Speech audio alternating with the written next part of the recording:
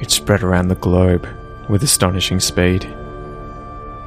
At first, we thought it was just like any other flu virus, but we were wrong.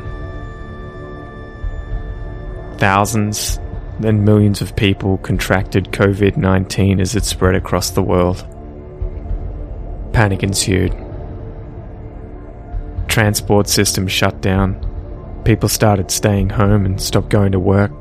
Cities became ghost towns. And then the prepping started. Supermarkets had their shelves pillaged for any goods people could get their hands on. Supplies of canned beans and hand sanitizer soon dwindled, but the stock of toilet paper was the first to run dry. Toilet paper? Why toilet paper?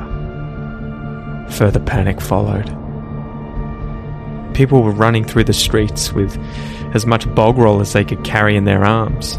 Some filled up their ute trays and tore down the street with poopereza falling off the back, whilst others braved the streets with trolleys overflowing with their buttocks cleaning treasure. And most never even made it home.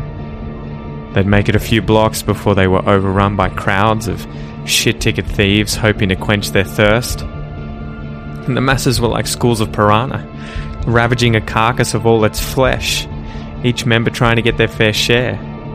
And soon, every last sheet of paper was gone.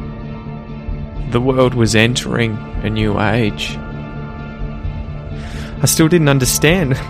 What the fuck is going on? Why do people want toilet paper? And then the rumours started to spread, and the reason why became clear.